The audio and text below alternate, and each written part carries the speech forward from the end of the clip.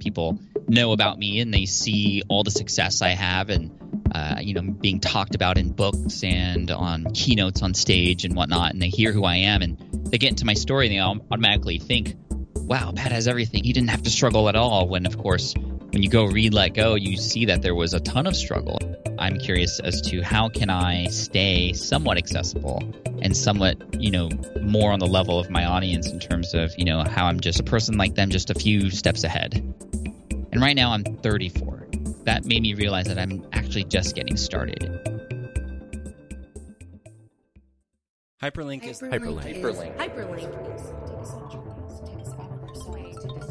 instant connection. That makes authenticity. Information, The knowledge, common ground. ideas, thoughts, and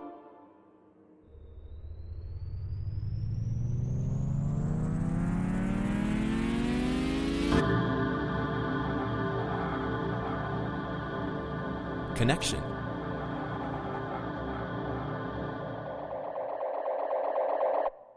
Hey everybody, I'm Matt Gartland and welcome to another exciting episode of Hyperlink Radio. And it's particularly exciting today for me and hopefully for you in that we are welcoming Pat Flynn to the show. Pat is the creator of Smart Passive Income, smartpassiveincome.com. He has been a friend, a business partner, and even a client of Winning Edits for a great many years now. And in the first issue of Hyperlink Magazine, we take you behind the scenes with Pat on his brand and how he got his start. For those that may not know him, he has a really interesting origin story that actually has its roots in the Great Recession, like a lot of us experienced in one way, shape, or form. And what we dig into today, as we continue to kind of explore the intersection of culture and commerce, is how someone that has such great passion and vision for helping others can really take a moment of extreme adversity, like Pat was faced, and transform it into something so tremendously positive, so tremendously valuable that it sticks, it works, there's traction. He begins to actually make impact. He begins to, I dare say, maybe create a movement. And he definitely has, in my opinion, and not only because I am his friend and his business partner, and we have the pleasure of working in a services capacity with Pat, but if you look at the quality of his work, what he's been putting out for almost a decade, it's really inspiring. It's really motivating for other creators that are getting into this space either for themselves and are working on personal brands, or that might be working for other brands, maybe as a brand manager or as a marketing manager, whether it's in retail or whether it's in a commercial product of some kind. So we go through the origin story a little bit and profile that in the magazine. And in the episode today that you're about to hear with Pat, we extend upon that. Because it's not all kind of sunshine and rainbows when you are the face of a brand, when you are pioneering the brand, and when that brand is in every way kind of centered upon you as a human, at least at the start. Pat's approaching 10 years into this journey. I got to know Pat and began working with Pat about 5 years into that journey with the first incarnation of Let Go. That is his memoir that's available on Amazon and was about the 5-year mark of sort of commemorating the first 5 years of Smart Passive Income and his journey. We just recently helped Pat produce and publish Let Go, the expanded edition. We talk a little bit about that in the episode today as an abridged version on what has really happened with him, his mindset as a business owner, his growth as a social influencer, what's happened since then, and then from that momentum, kind of what's next. And there's big questions, when you start to reach a certain altitude of reach with an audience, when people are paying attention to you, when you are something in the public eye, there's tension there, or at least there can be. There's higher stakes. So how does Pat kind of wrestle with big strategic questions about what's next? How does he potentially define success for himself and potentially in relation to some of his contemporaries and mentors that are accomplishing big and amazing things? It's a really in-depth interview. It's a little bit even vulnerable, but it's wonderful to have someone that is as inspiring, as candid, as transparent as Pat to talk about these subjects. and to be I think, sort of an ambassador at large for what brands can be and should be through engagement with their audience, with their fans, in this increasingly interconnected society that we all live in. So without further ado, it is my great pleasure to welcome Pat Flynn to the show. Hey, thanks for having me, Matt. It is September 2017, which is bananas on a lot of levels, but not the least of which is we've been working together for basically 5 years, almost exactly 5 years. And the first project together was the original Let Go book. So congrats on the second edition, which just came out, hit a couple really big #1 Amazon categories. So I'm interested just to kind of dig in on that, which is, my goodness, the first book was in sort of commemoration of 5 years of you being let go. And then now we've just come out with this next one, which is almost like the next 5 years. What in the heck has surprised you the most sort of in that latter 5 years, between the first Let Go book and now? Yeah, it's interesting. It's actually very poetic the way everything came together, because the first 5 years of my entrepreneurial journey, when you look back, are very different than the next 5 years. And to kind of recap all that has changed since the first version of Let Go and to kind of summarize everything, it was hard because so many things have happened. But it was also easy because I saw very noticeable changes in the way that I approached my business and my life that had a direct impact on how much I've been able to continue to grow. And it was interesting because when I thought about a lot of the things that led up to those things, a lot of it was, again, similar to the very first 5 years of my business journey. A lot of challenges, a lot of fears, a lot of mental barriers that I had to overcome, a lot of new things that I had to let go. And, the big lesson there is, as you continue to expand, as you continue to grow your business, as you continue to explore new things in life, you're always going to continue to have to let go of something in order to continue to go. It's almost like that quote. I can't remember the quote, but it's something to the sorts of, in order to cross the ocean, you have to leave the shore. You have to let go of where you were. You have to be somebody different. And it doesn't mean you have to change everything, but in a kind of in a way you do. And the nice way to phrase this would be to say that what got you here won't get you there. And I'm just really, really excited to have worked with you again to work on that second edition. And it was just kind of 10 years later, almost 10 years later in this full journey, 9 years really, it's just been amazing. And, it was a nice way to kind of reintroduce the story to people who have heard it, but then didn't realize all the other challenges that I faced since 2013.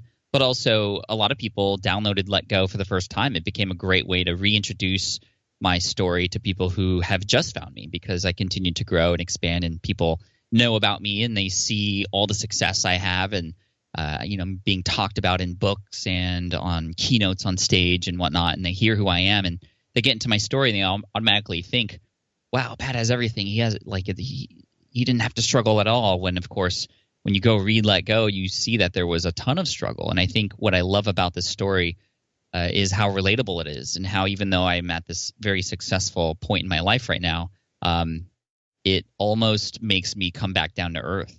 But at the same time, it also realizes how far I've come and also how much further I could go.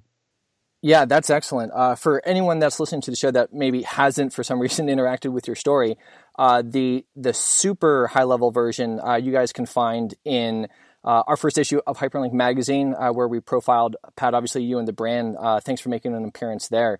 But highly encourage everyone to consider the books themselves. As you're saying, Let Go was an honor to be a part of really both publications. The second edition is phenomenal. Explore some new territory, really take some new ground there. And, one thing that you said in your remarks just now is I think really important, and I want to kind of explore it, which is, kind of the next set of fears that you were sort of challenged to let go from. And I wonder, Pat, how much of that was potentially a fear of losing touch? Because you are so relatable, your story is so relatable, and you like relating to other people. Your engagement is so high, with your audience, and yet now it's such a scale, through all the channels that you're a part of, online and offline. How do you go about, even just emotionally as a human, grappling with, okay, you love being so engaged, and yet at this scale, maybe you can't be so engaged anymore. You can't. I remember back in 2012, for example, in 2013, even 2014, for emails specifically, I was getting 500 emails a day. And I felt so terrible because as these emails were coming in, I knew that every one of them I wouldn't be able to get to. And I just felt like I was letting people down and letting myself down, letting the brand down in terms of its reputation of always being there. Because in the beginning, what really helped was really standing up and saying, okay, I'm going to interact with every single person who comes across my site. People who comment, I'm going to reply back. People who share a message on social media, I'm going to reply back. People who send me an email, I'm going to respond. And not only am I going to respond, I'm going to respond very quickly. And that did a lot in the beginning to help me stand out from everybody else out there who is fighting for all these people's attention. And it really helped me place my mark in this space. But I don't know what the number is or at what point in terms of date, but at some point I crossed that barrier where it just became unmanageable. And it was tough. It was very much a mental struggle. It made me wonder if I was maybe growing too fast. It made me wonder if I was going down the right path. It also made me, go through a set of, imposter syndrome moments where am I really qualified to do this? How can other people do it? And how come I cannot? All those kinds of things.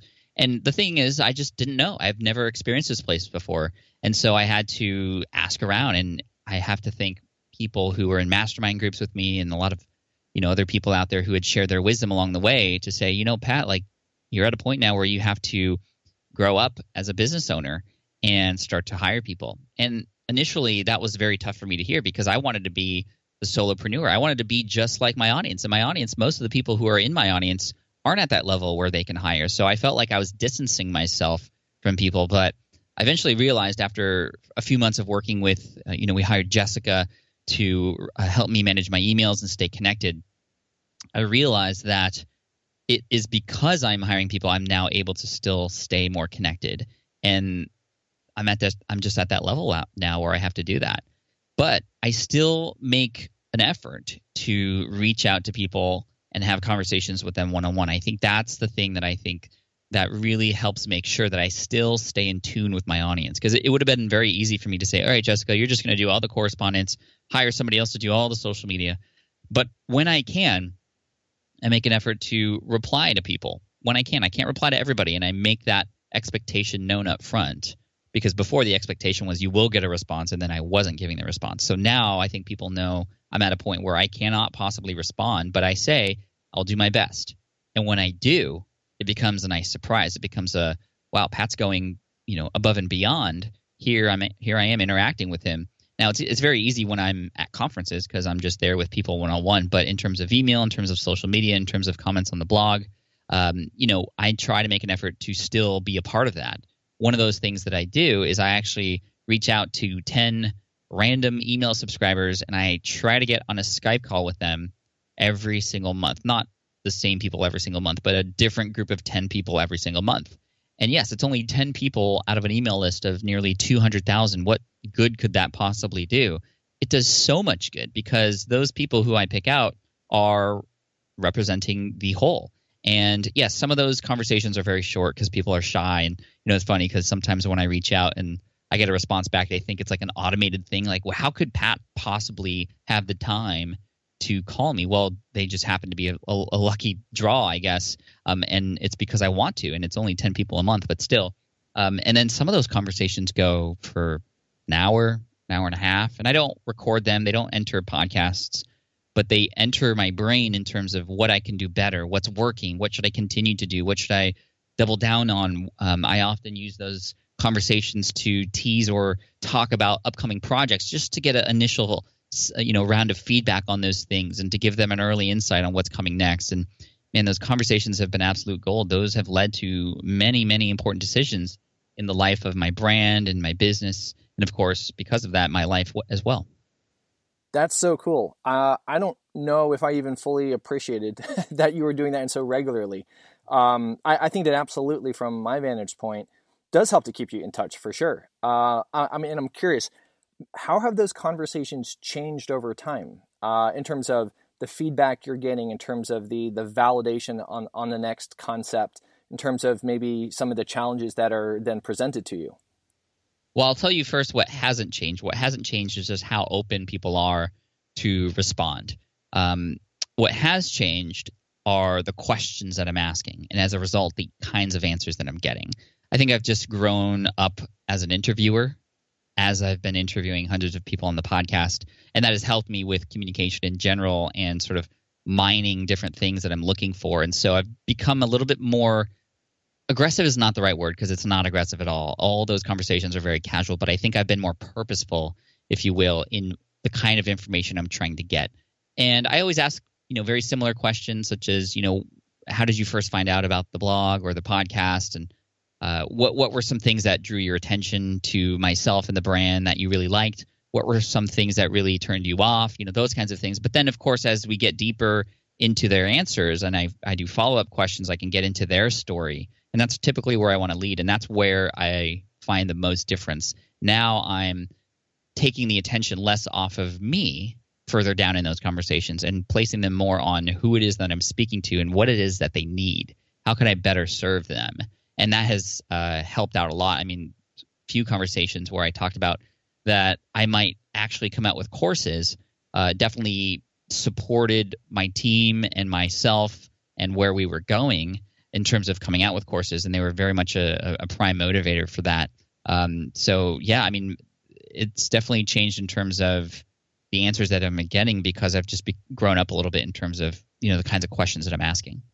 Is that something that you have intentionally worked on in terms of skill development, your interviewing skills? Have you, you're well networked with many other fantastic podcasters. I know that you really admire, the big league guys as many of us do too. Has it been, really, driven with skill development or almost just like natural with time and organic based on your space, doing what you do with the podcasts? I mean, with anything, you're going to get better at it over time, but you'll get even better or more betterer. It'll happen much faster and at a higher level if you are conscious about what it is you're looking to improve. And so I haven't done any formal interview training, if you will, but I have researched it. I have watched videos of famous interviewers and studied them just kind of on my own.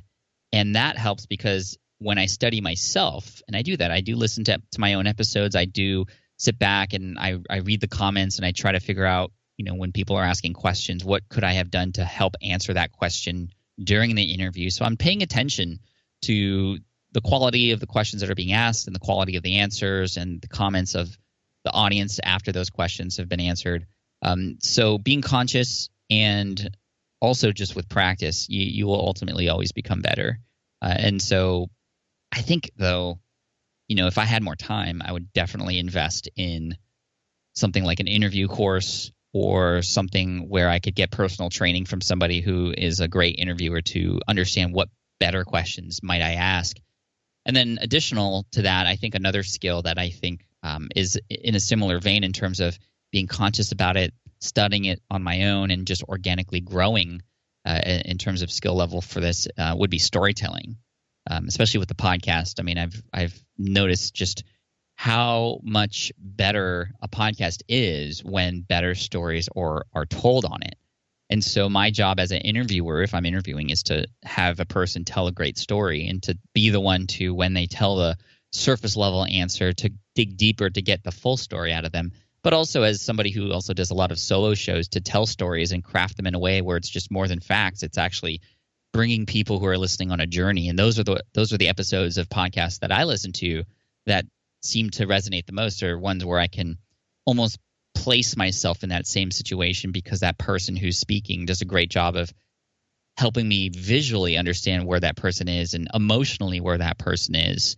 It just adds another level of flavor that just, is unmatched. Absolutely. And the whole podcasting space, my goodness, has evolved and grown probably more than any of us would have thought, 5 years ago or borderline 10, Pat. It was dead 5 years ago, and then it was dead 4 years ago. Everybody says everything is dead, right? But no, I mean, as you're alluding to, it's just massively taking off right now. It's amazing. And your, SPI flagship show is, I think, kind of the seminal anchor point for the SPI brand. It remains just integral to where the whole community is going. It was one of the first big forays for yourself.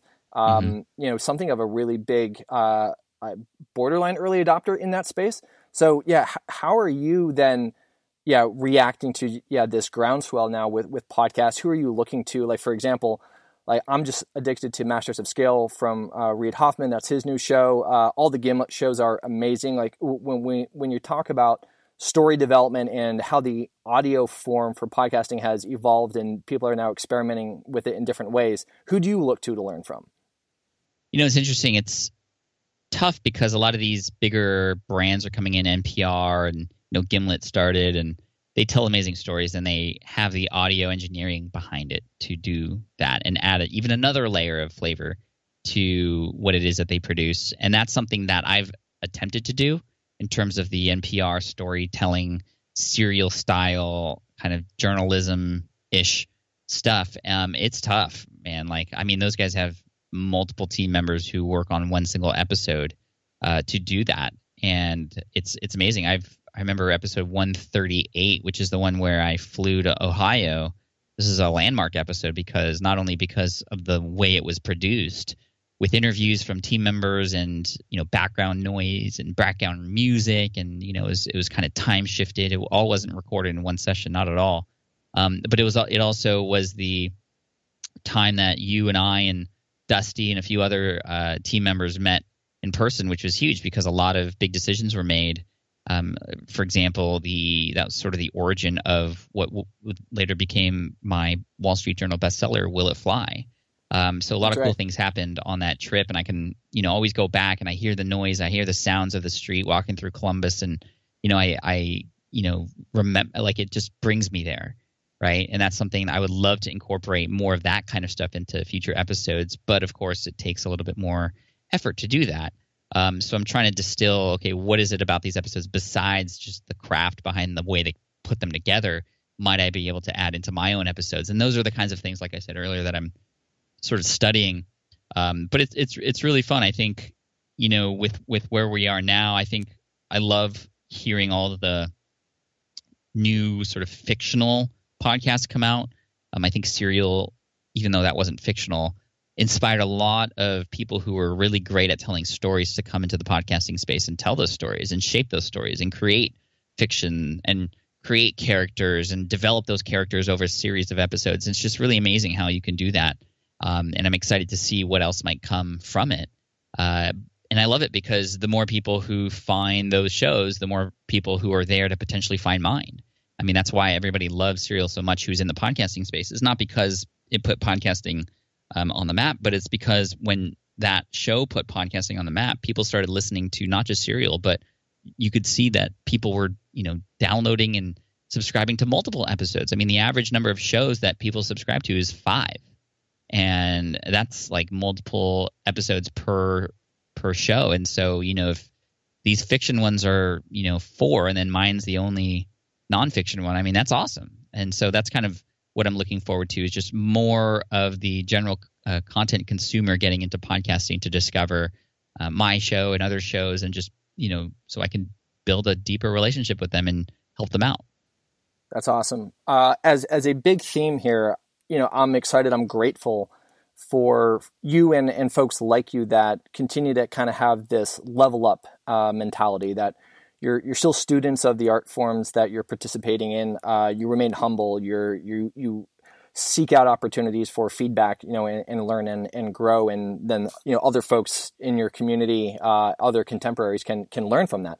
I look at, folks like Gary Vaynerchuk, Tim Ferriss, 2 hallmark examples that have done tremendously well. And growth for everyone is different and should be different. Everyone's definition of success, should be personal, right? So I look at what Gary and Tim have done. Gary has a tremendously successful and I think pretty large media company, VaynerMedia, right? Tim, I actually just discovered the other day, he has a new television show. I think it's called Fearless with Tim Ferriss. It's on a couple major, I think, cable network channels. And those guys are just like, huge now. When you think about next level for you, is it at that level? I know that you know those guys a little bit, and you seek and gain inspiration from them. For you, for the SPI brand, where do you see that kind of growing? And does it mean massive media company? Does it mean television shows? What does it mean for you? No, that's not of interest to me. I feel like when you get to that level, it can be difficult to develop these really deep relationships with people like you can online, like you can through, the channels that I currently have. Mass media, TV, those kinds of things. I mean, as great as they are for, putting on your resume, to me, that's not just, it just doesn't excite me very much. It's not anything I really am aiming to do. I would love to get a book in everybody's hand. And I would love to have people listen to my podcast. I'd love to have people come into my course offerings and come into my free content to help them out. I mean, what I'm looking for is I want more success stories. And I think that as other people perhaps are looking to get more people to find them, obviously I would love more people to find me too. I also want to look to how can I better serve those who have already found me, and not to discredit Gary or Tim, but they are very inaccessible. And I'm curious as to how can I stay somewhat accessible and somewhat, more on the level of my audience in terms of, how I'm just a person like them, just a few steps ahead. I think that allows me to become kind of a better leader for them and a better example, and hopefully more inspirational and motivational too.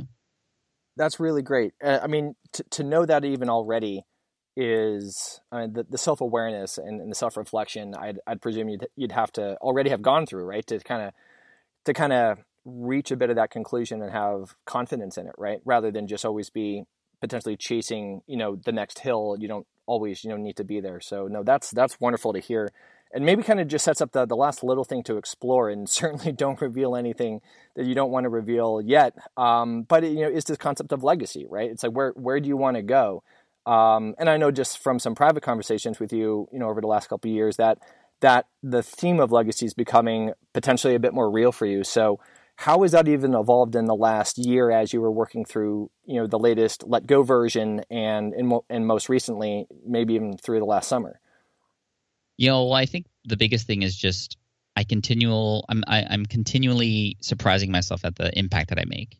And it's hard because when you're at home recording your podcast, you're just here by yourself recording, and you don't see the people on the other end who you are making a difference for. And you get some emails, and I'm very fortunate to get a lot of them, and I'm very fortunate to get handwritten letters in the mail, and that fires me up like nothing else. But I also know that only represents a small percentage of those who I can have an impact on. And with my user base, with my audience, with the influence that I have, the trust that I built with them over time, I mean, I have amazing power to potentially make movements of different kinds. But I also know that power comes with much responsibility, and I'm always going to be conscious about that too.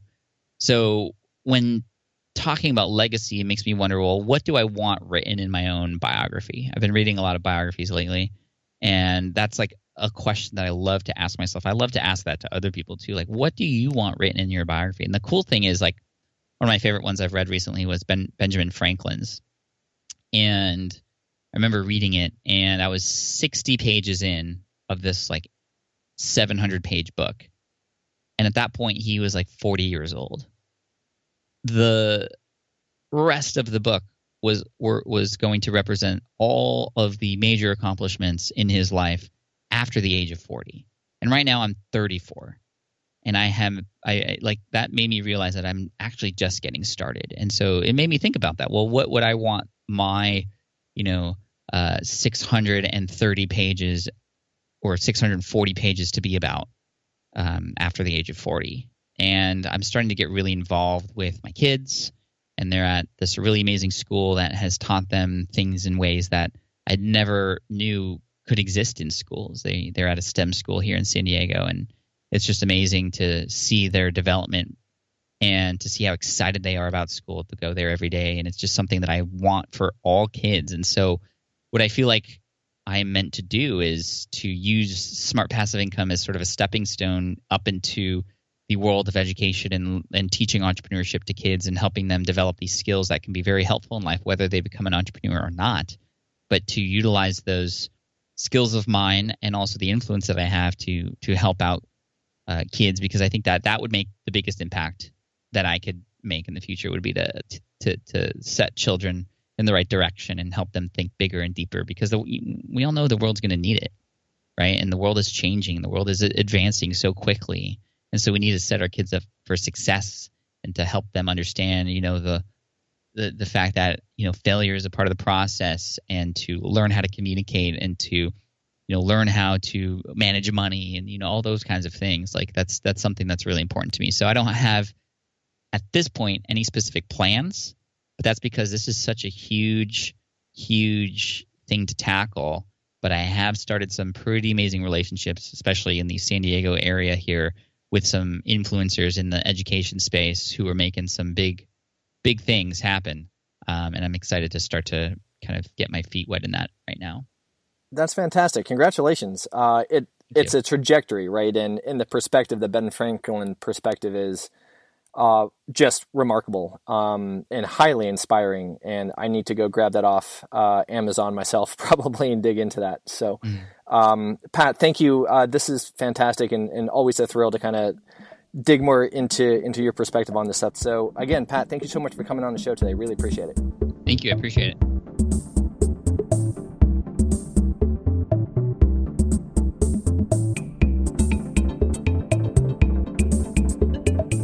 Here at Winning Edits, we love the Oxford comma. It's like that quirky kid that you adore hanging out with because you just don't know what he or she is going to say next. The next statement out of their mouth could be boring and unmemorable, and often is when used properly. But the statement could be downright hilarious and a never-ending joke if it's botched.